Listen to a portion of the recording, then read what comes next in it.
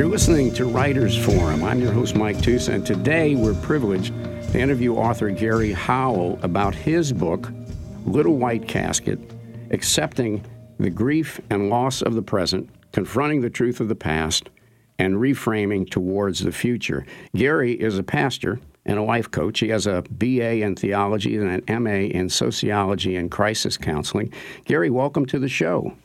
Oh, thank you for having me.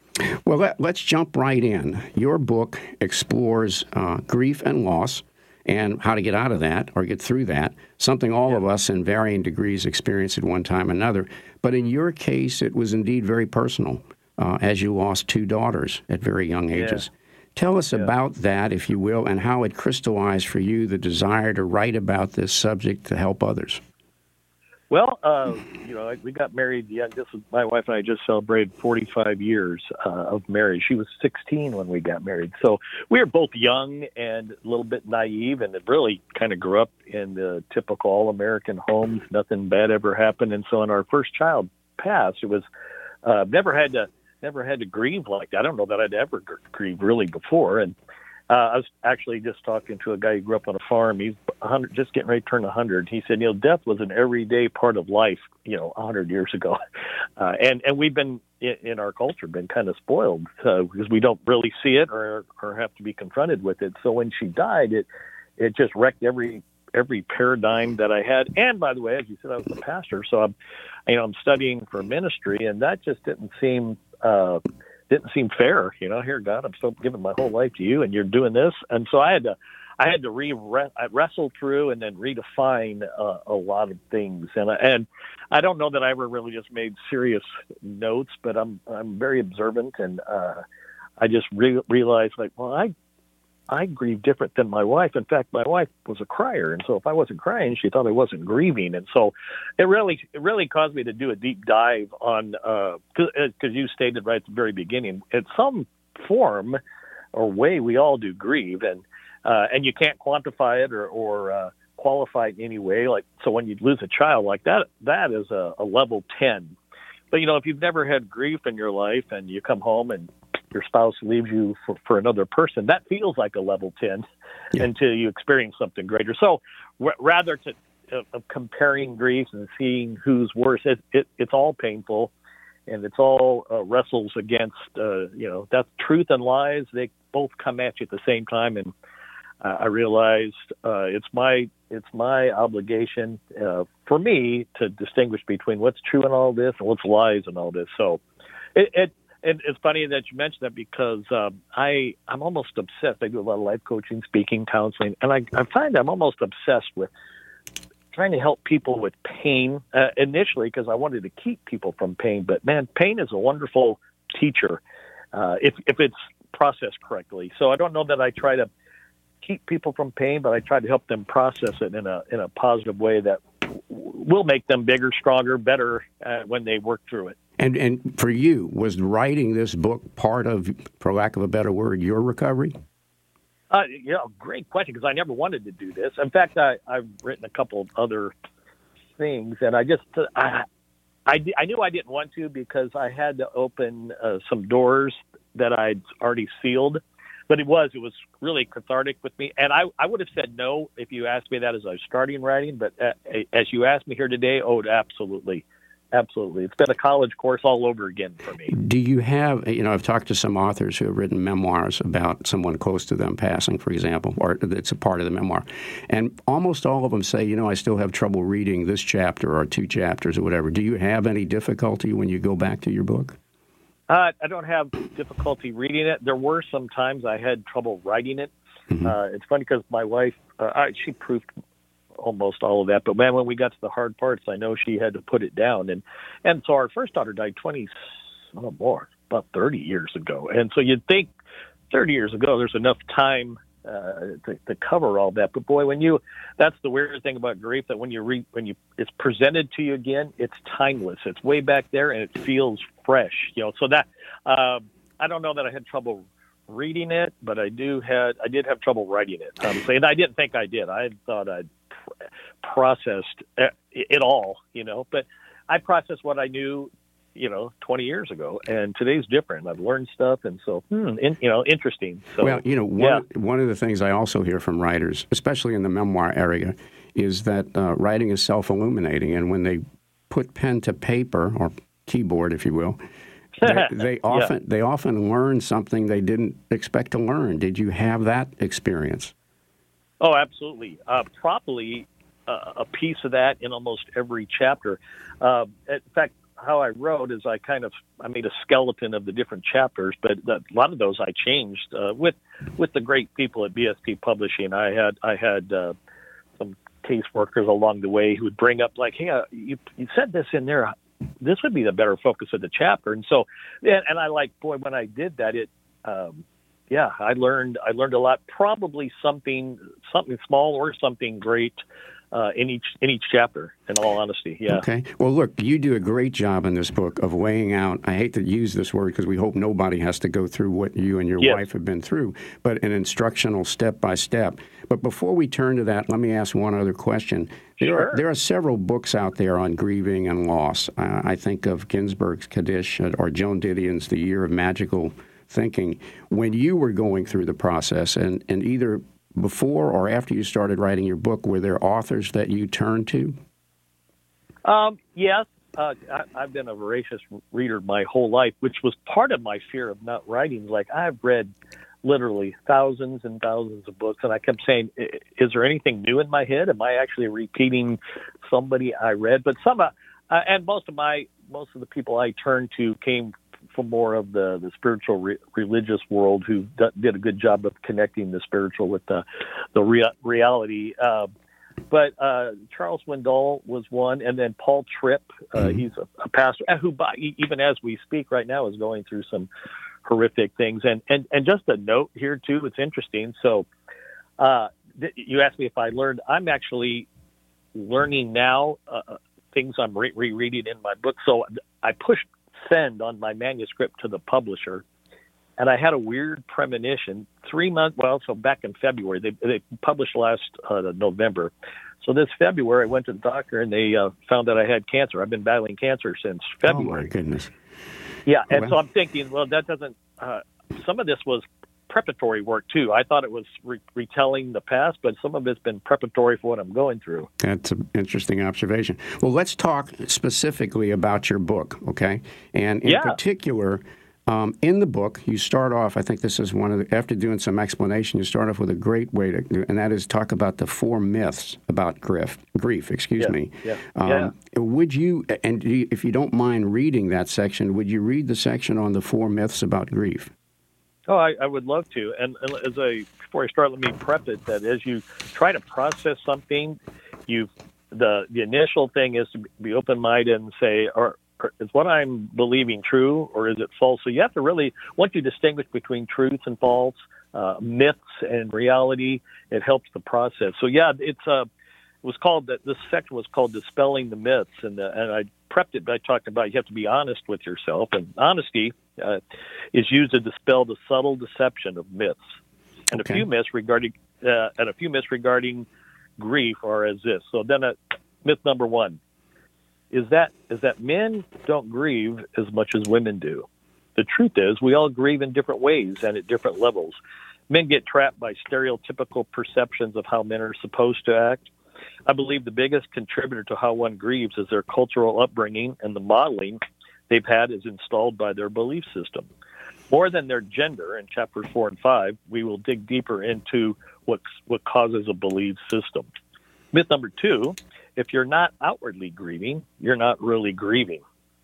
This assessment is so unfair, especially in light of stage 1's grieving, which really is denial. When I talked about the different avenues of grief. Denial creates a sensation of numbness and detachment. So outward expressions of grief, such as crying, weeping out loud, or open depression, may not serve as an accurate sign to whether someone is actually grieving or not. Myth 3, grief gets better over time. The old proverb that says time heals all wounds is not accurate in all cases, because the truth is grief follows no certain timeline.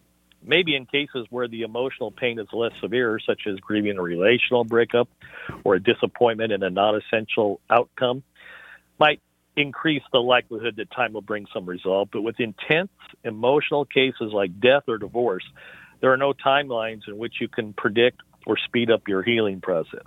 Myth 4, grief endpoint comes when you get the answers. I think the response to this myth is yes and no. Grief is not something that just goes away when it has run its course, because when it's run its course, because in its wake it has left collateral damage as well as an intricate trigger system that can be activated at any time and any place.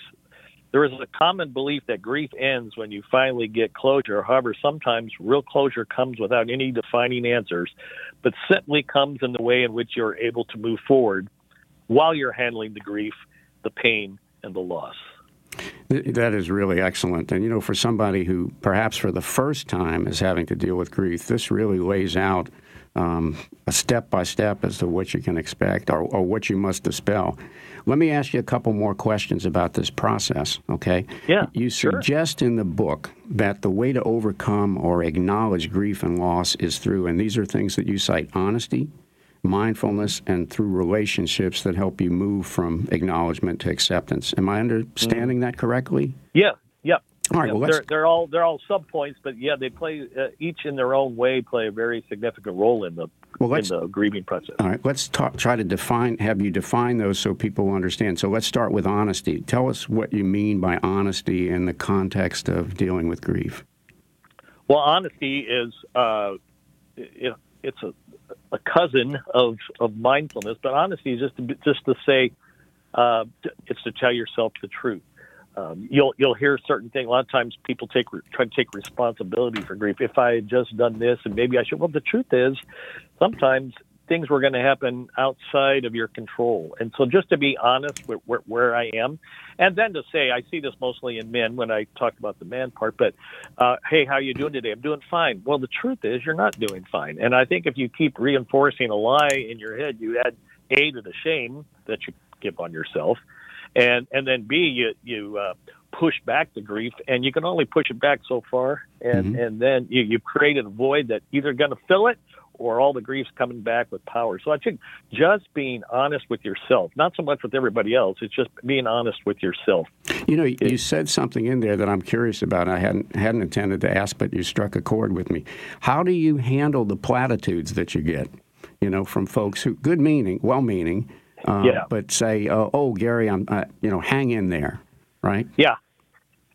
That was interesting you brought that up, because I was just telling this with someone yesterday. That was probably the hardest thing of the whole process, because that's being honest. I had to stop and say, because I always say, if I don't know something, I work backwards till I do know something. So when you give me a platitude, it seemed insincere and but I had to stop and say, they don't know what to say here. They don't like to watch me in pain. So they're saying the best thing they knew how.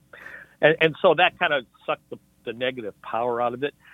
But then they would, the cliches that moving forward, I've tried not to use. Oh, they're in a better place, and God needed another little rose for His garden. Well, in the moment, that wasn't healing at all. It sometimes it poured a little gasoline on a fire. But I had to go back to I know you, and you're not trying to hurt me. B, you're actually trying in your own way to comfort me as best as you can, but you just don't know how. And so the platitudes lost any kind of power or impetus in my thinking. I just thought, well, thank you. I'm not really listening. I'm watching your lips move, and I know your heart is to help me.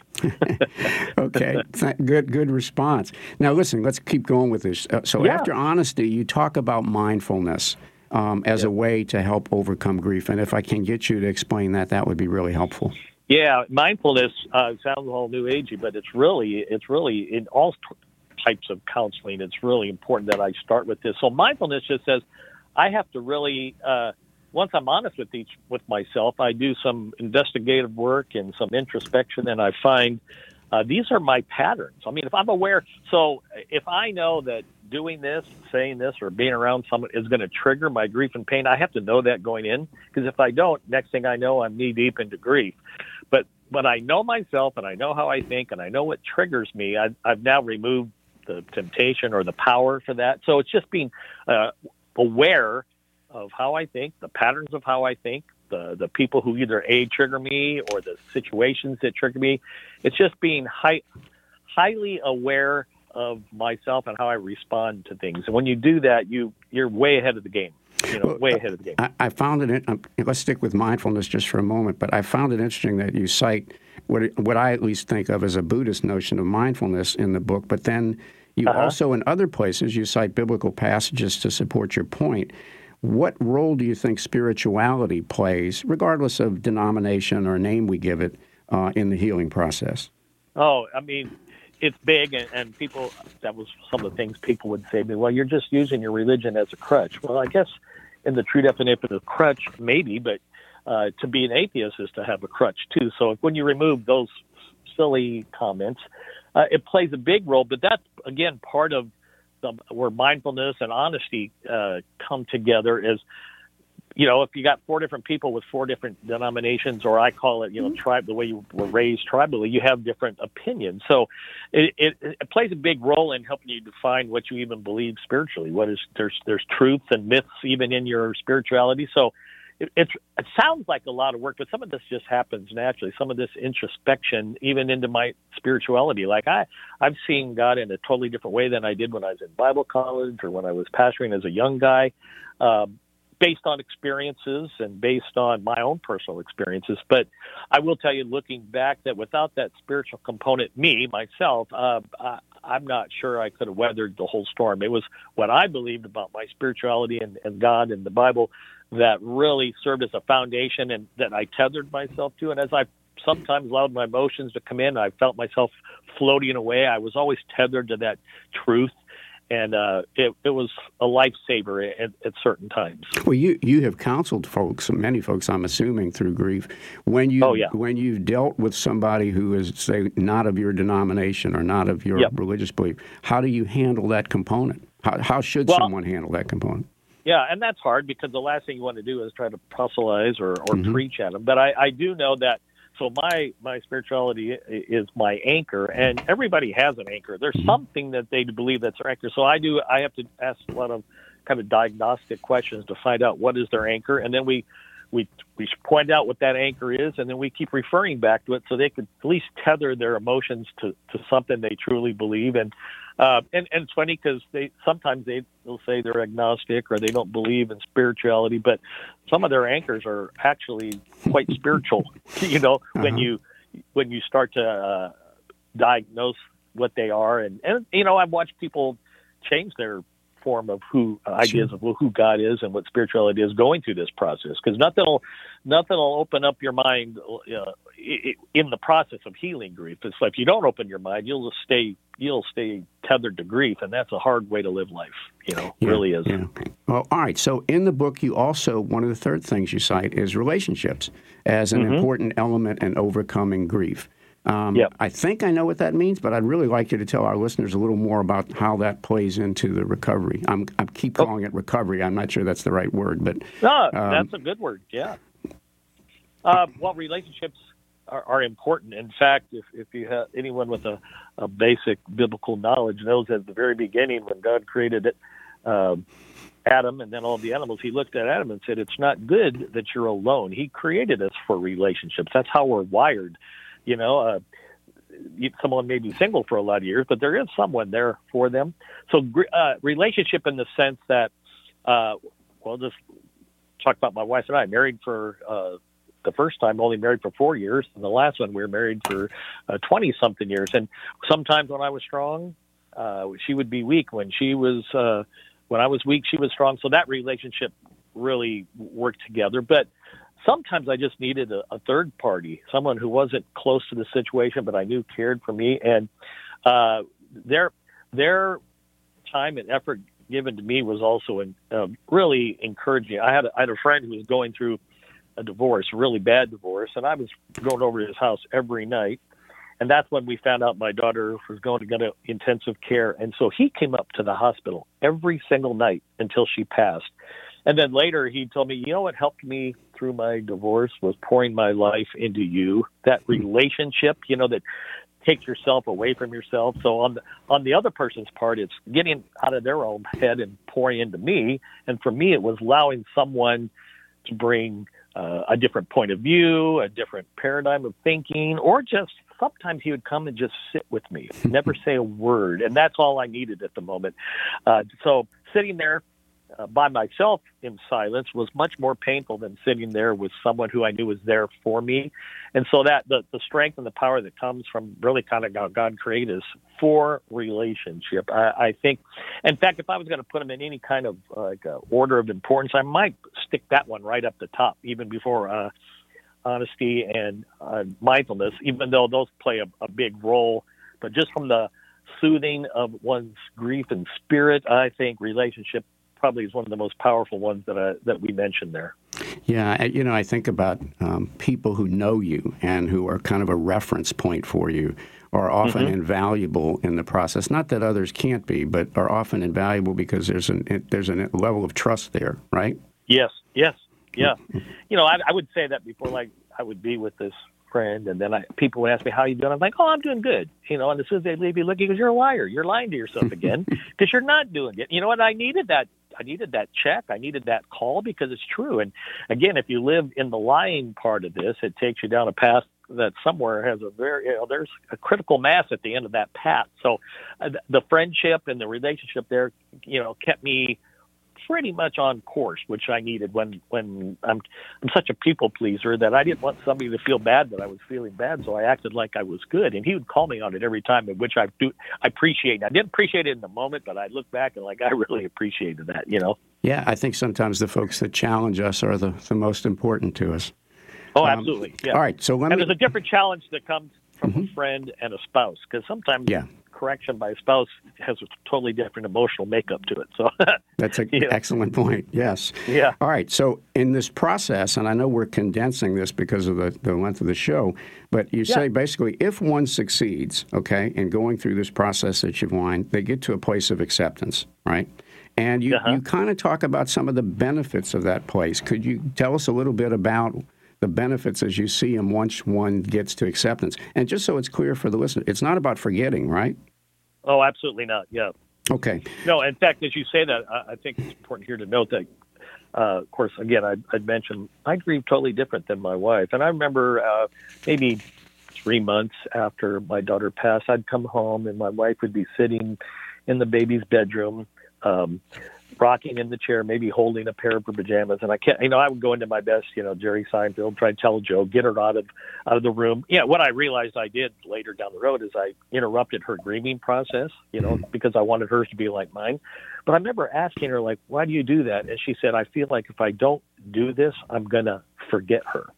Well, the truth, again, now we go back to honesty or truth or false. The truth is you'll never forget her, but in that moment, that's how the lies come at you. You're going to forget them. So you stay in a negative grieving process.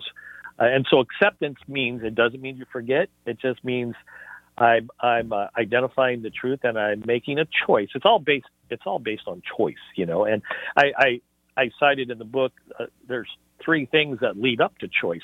It's your focus. Am I focusing on what I do have or what I don't have?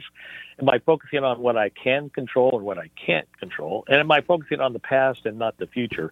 So if you answer it in the negative to all of those, it'll keep you chest deep into depression. But when you're honest and you accept it, the truth is she's passed. Now what am I going to do?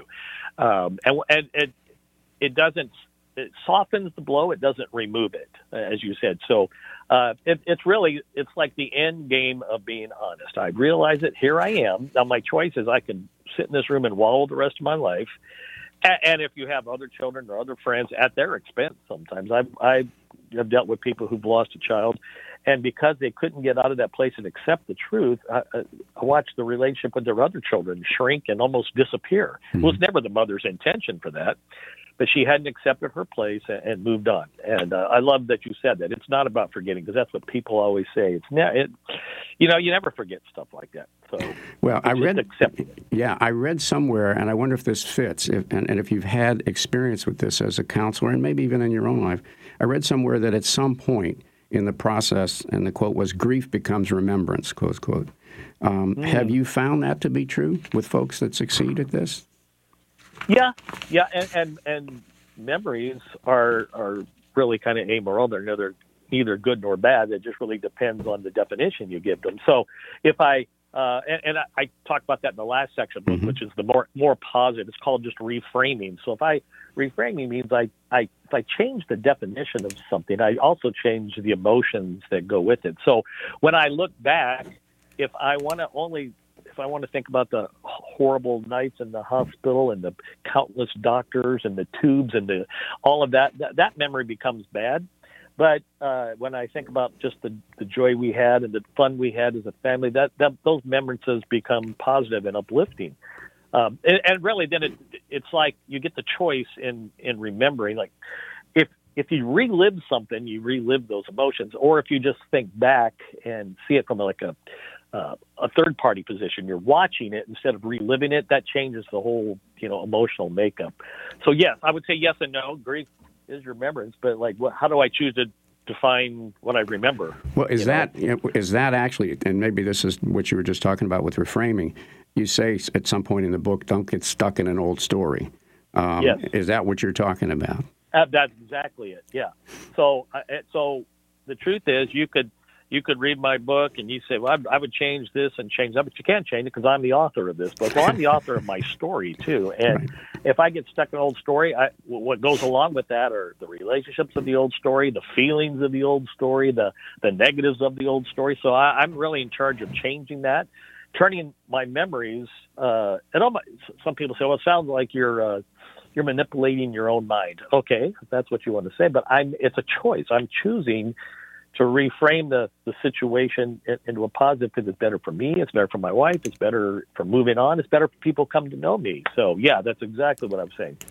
I hate to keep quoting stuff, but as I'm listening to you, I'm struck by, and I can't remember who said this, but be careful the stories you tell yourself or you'll surely end up living them. And that is in part what you're addressing here, isn't it? No, absolutely. In fact, I was just with a woman who told me she gets overwhelmed by depression and it just comes on me. I don't have control. And as we dove into that story, I said, well, can you do that right now? Can you show me? Because I'm really not good at this. And she sat down and got herself in depression. So I had to call her on it. I said, well, you told me it just happened, but the truth is, you made that happen, and you know exactly what to do to get yourself into this state. So her lie was, I have no control over my depression. The truth is, yeah, you have a lot of control over it, because you're the author of your story and the words in the story that you tell yourself. So I think if I had one overall message I'm trying to say, here's grief. There's no way you can sugarcoat grief. It's painful. It hurts.